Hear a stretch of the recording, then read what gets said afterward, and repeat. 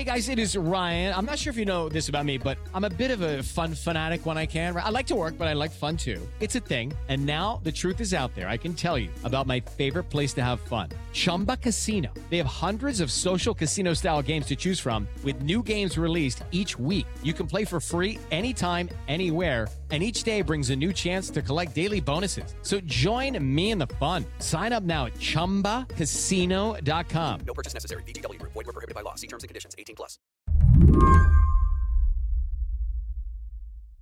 When you think of someone going off-grid, living in a house that's entirely self-sufficient, with no connection to the utility companies most of us count on to power all our stuff, you maybe picture some sort of doomsday prepper in a Unabomber shed out there in the wilderness.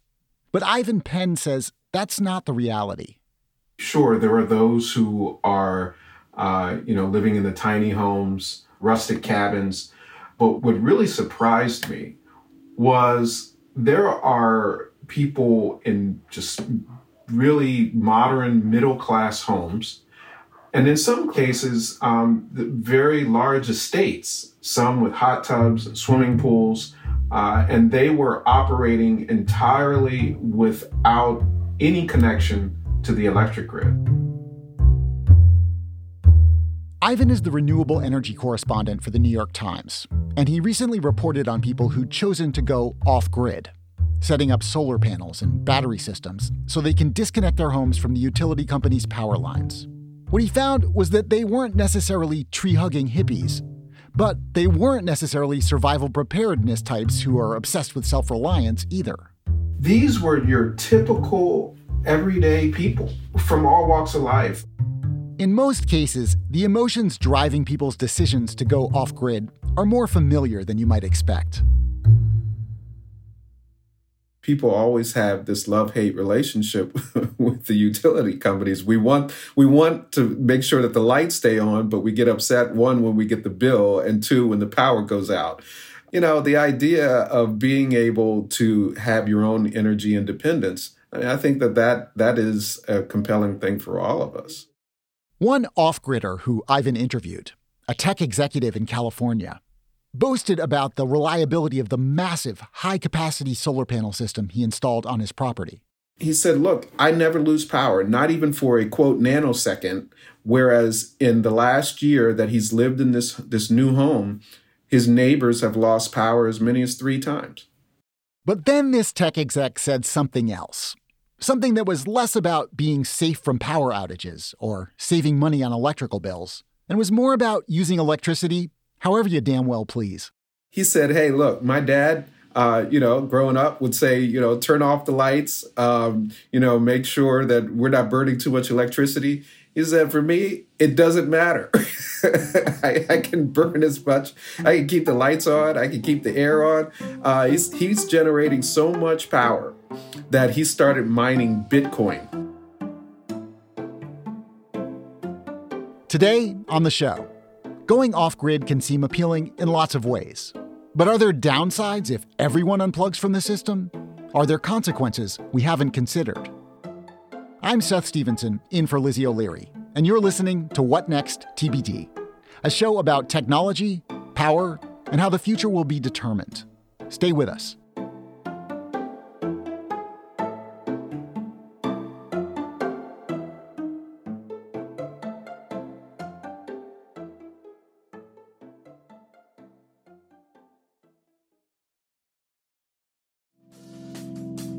Reboot your credit card with Apple Card, the only credit card designed for iPhone. It gives you up to 3% daily cash back on every purchase. Plus, Apple Card has no fees, not even hidden ones.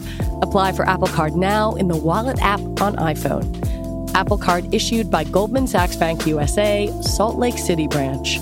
Subject to credit approval. Variable APRs for Apple Card range from 19.24% to 29.49% based on creditworthiness. Rates as of February 1st, 2024. Terms and more at applecard.com. I confess I sometimes have a daydream about buying a very cheap piece of property in the middle of nowhere and building a little shack that's completely off the electrical grid. in case I want to flee there with my family when the zombies come and the apocalypse begins. So I asked Ivan Penn if I actually wanted to go off-grid, just the solar panels and the batteries, not the land in the house. How much would that set me back? Yeah, on the low end, 35 or 50,000, and according to contractors who are focusing on off-grid systems, typically up to about $100,000. I think a lot of people have a sense that there are tax incentives for putting solar panels on your roof or government subsidies that are going to help you pay for it. Can you get help with the cost of installing an off-grid system? Yeah, and that's actually one of the really big things that kind of makes a difference today. There is the federal tax incentive. It used to be 30%. It's stepped down to now to about the mid-20s. Eventually, that's going to go away unless Congress re-ups it. Have there been improvements in the technology lately that have made it more feasible to have your own little self-contained energy infrastructure? So in the past, what you saw were people who would use technologies like lead-acid batteries, and they would couple those with some kind of backup generator. The lead-acid batteries, they weigh a lot. So in one case, it was a homeowner I spoke to. He has 12,000 pounds of lead-acid batteries. So the technologies have really changed from lead-acid batteries that weigh a lot to lithium-ion batteries that you can hang on your wall. That's a huge, dramatic shift. And of course, solar panels continue to become more and more efficient, and the costs continue to drop. We've seen the cost drop from about $11.40 a watt to less than $4 a watt. You've seen such a huge, dramatic drop in the cost and the increase in efficiency that these are some of the really huge drivers. Do you have a sense of how many people in the United States are already off-grid or how much the off-grid trend has been accelerating? No one particularly knows exactly how many people are off-grid. Obviously it becomes difficult to track because they're off the grid. We spoke to some folks at an organization called Primal Survivor. It's a disaster preparedness site. And what they ran into was a huge uptick in requests for information about going off-grid. One clear reason for all those messages to primalsurvivor.net? Just turn on the news. California's largest utility is warning tonight that it's going to cut off power to more than 800,000 customers to prevent its equipment from sparking wildfires. The National Weather Service. During wildfires in California in 2019, electric companies preemptively shut off power to more than 800,000 customers, imperiling people who depend on electrically powered devices like ventilators or dialysis machines. Millions without electricity in Texas. No heat. Storms in Texas last year left millions more without electricity. Deaths from hypothermia resulted as people lost the power to heat their homes amid frigid temperatures. And if it feels like these blackouts are happening more often, you're right. Thanks to climate change, aging equipment, and other factors, our electric grids are less reliable than ever. But solar panels alone won't keep your lights on. You need a whole system, including batteries to store the power your panels collect. In these kinds of emergencies, when the electric grid goes down, if you only have solar panels, you're still going to be without power. And that was a surprise to many homeowners who lost power, whether it was because the utility company cut off the power to ensure that their equipment didn't spark a wildfire during a heavy windstorm or electrical rainstorm, or they wanted to make sure that the grid wasn't triggering a fire. But if you have a battery, you can still have power. So people started buying more batteries because of the wildfires. So people start seeing all of this, and these become real drivers for them to say, you know what, I'm going to look at batteries, I'm going to look at solar, and this is where the potential of electric vehicles as not only a transportation source, but a battery source is really coming into focus right now.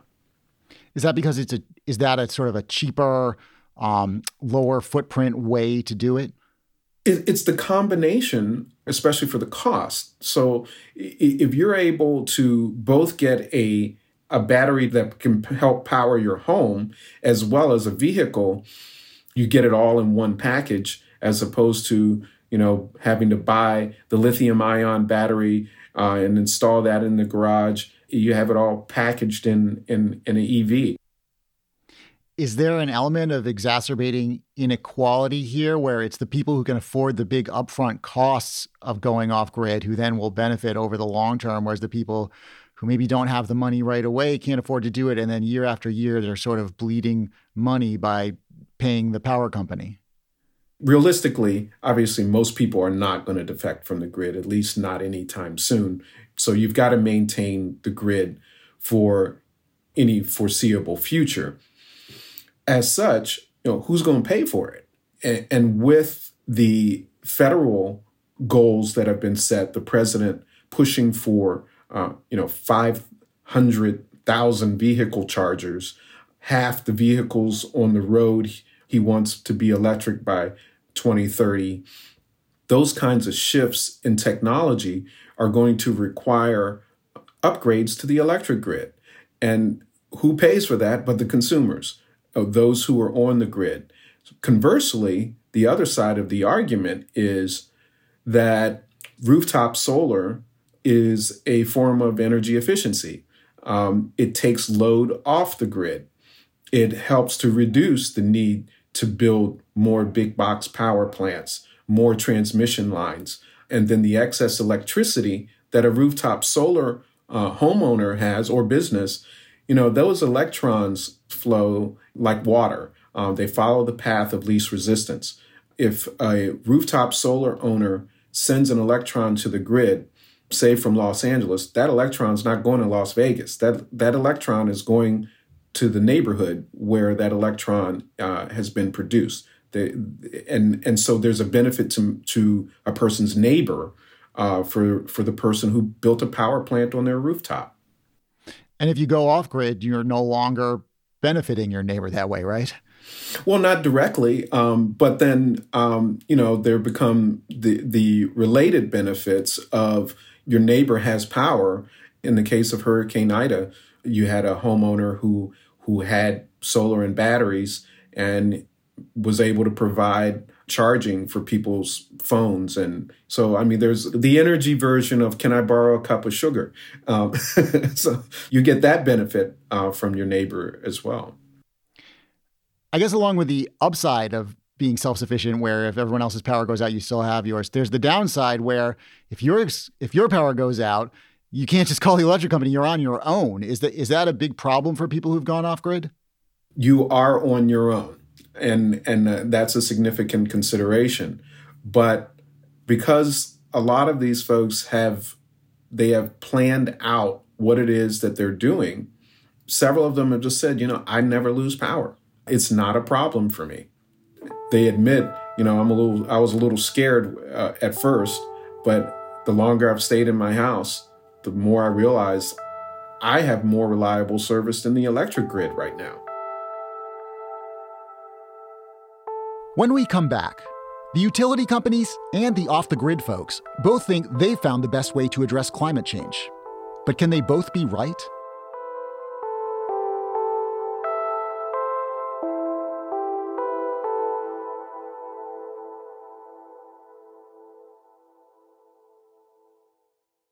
With Lucky Land Slots, you can get lucky just about anywhere. Dearly beloved, we are gathered here today to... Has anyone seen the bride and groom? Sorry, we're here. We were getting lucky in the limo and we lost track of time. No, Lucky Land Casino, with cash prizes that add up quicker than a guest registry. In that case, I pronounce you lucky. Play for free at LuckyLandSlots.com. Daily bonuses are waiting. No purchase necessary. Void where prohibited by law. 18+. Terms and conditions apply. See website for details.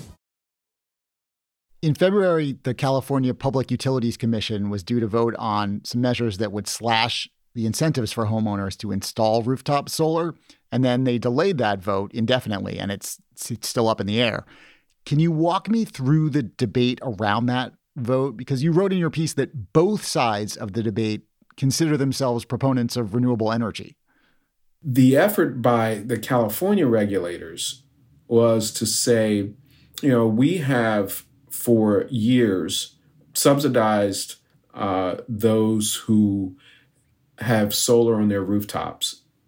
In the beginning, the idea was to get an industry going, and now we're well over 1 million rooftops in California that have rooftop solar. The question was, well, what is the appropriate amount of compensation that they receive when they send their excess power that their solar generates to the grid? And how do they pay their fair share if they remain connected to the grid? They're not grid defectors, because there are all the other services and components to the grid that if they're connected, shouldn't they pay something? On the other side is the utility scale, because everyone agrees that, well, it's going to benefit us in dealing with climate change to decarbonize the grid. And the utilities argue, well, it's cheaper to build a solar farm. A solar panel for a solar farm is cheaper than a solar panel on a rooftop. So if we're going to attack the climate change issue, we should build more solar farms, wind farms, and large-scale batteries, because then that benefits larger numbers of people at lower cost. One way of looking at it is that the power companies are basically trying to hold on to customers by lobbying the state to impose fines on people who want to go off-grid. Is that a fair way of viewing it? And it's not even just off-grid, but just those who want to use solar and batteries. It's basically, we've got these levers we need to adjust. We need to make sure that we aren't overcompensating the rooftop solar owners at this point, because what we do now is give them the equivalent of the retail rate for the electricity that they send to the grid. And the utilities argue that, well, we can get that same electricity on the wholesale market at a fraction of that cost. And so we need to reduce that compensation because that's hurting those who are on the grid. They're basically subsidizing these rooftop solar owners. Whether you're fully off-grid or generating and storing some of your own energy with rooftop panels and batteries, but staying connected to the grid, you're still, at this point, to some extent shaping what the cost of electricity will be for everybody else. But I wondered what would happen if everybody went off-grid, each of us our own power station. Would that be energy utopia? Or could shutting down the grid altogether have terrible, unintended consequences? Ivan rejected those kinds of binaries. He thinks there will always be a need for someone to oversee how energy flows. In the short term, you're not going to have everybody off the grid. So there's a role for an evolving role for the utility to play in managing electrons. The evolution of how we power our lives, can mean a lot of different things. In Utah, in the Salt Lake City area, there's a new apartment complex with 600 apartments. Every unit has its own battery. There's solar at the apartment complex. They can take the electricity from all of those batteries and harness that and send it to the electric grid to provide support for the electric grid, as well as each of those apartments has its own backup battery if the grid goes down. It's just a wide range of possibilities for where energy is going, both as for individuals as well as for everyone collectively. It's not so much the elimination of any particular one, but the possibilities that it all creates. Ivan Penn, thanks so much for being with us. It was a pleasure. Ivan Penn is the renewable energy correspondent for the New York Times.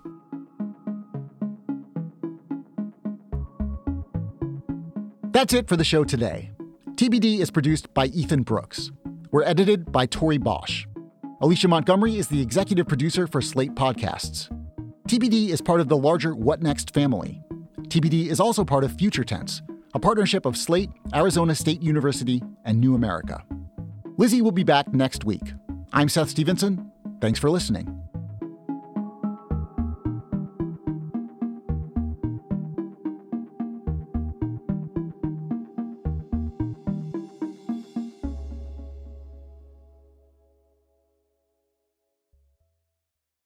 It's time for today's Lucky Land horoscope with Victoria Cash. Life's gotten mundane, so shake up the daily routine and be adventurous with a trip to Lucky Land. You know what they say, your chance to win starts with a spin. So go to LuckyLandSlots.com to play over 100 social casino-style games for free for your chance to redeem some serious prizes. Get lucky today at LuckyLandSlots.com. Available to players in the U.S., excluding Washington and Michigan. No purchase necessary. VGW Group. Void where prohibited by law. 18+. Terms and conditions apply.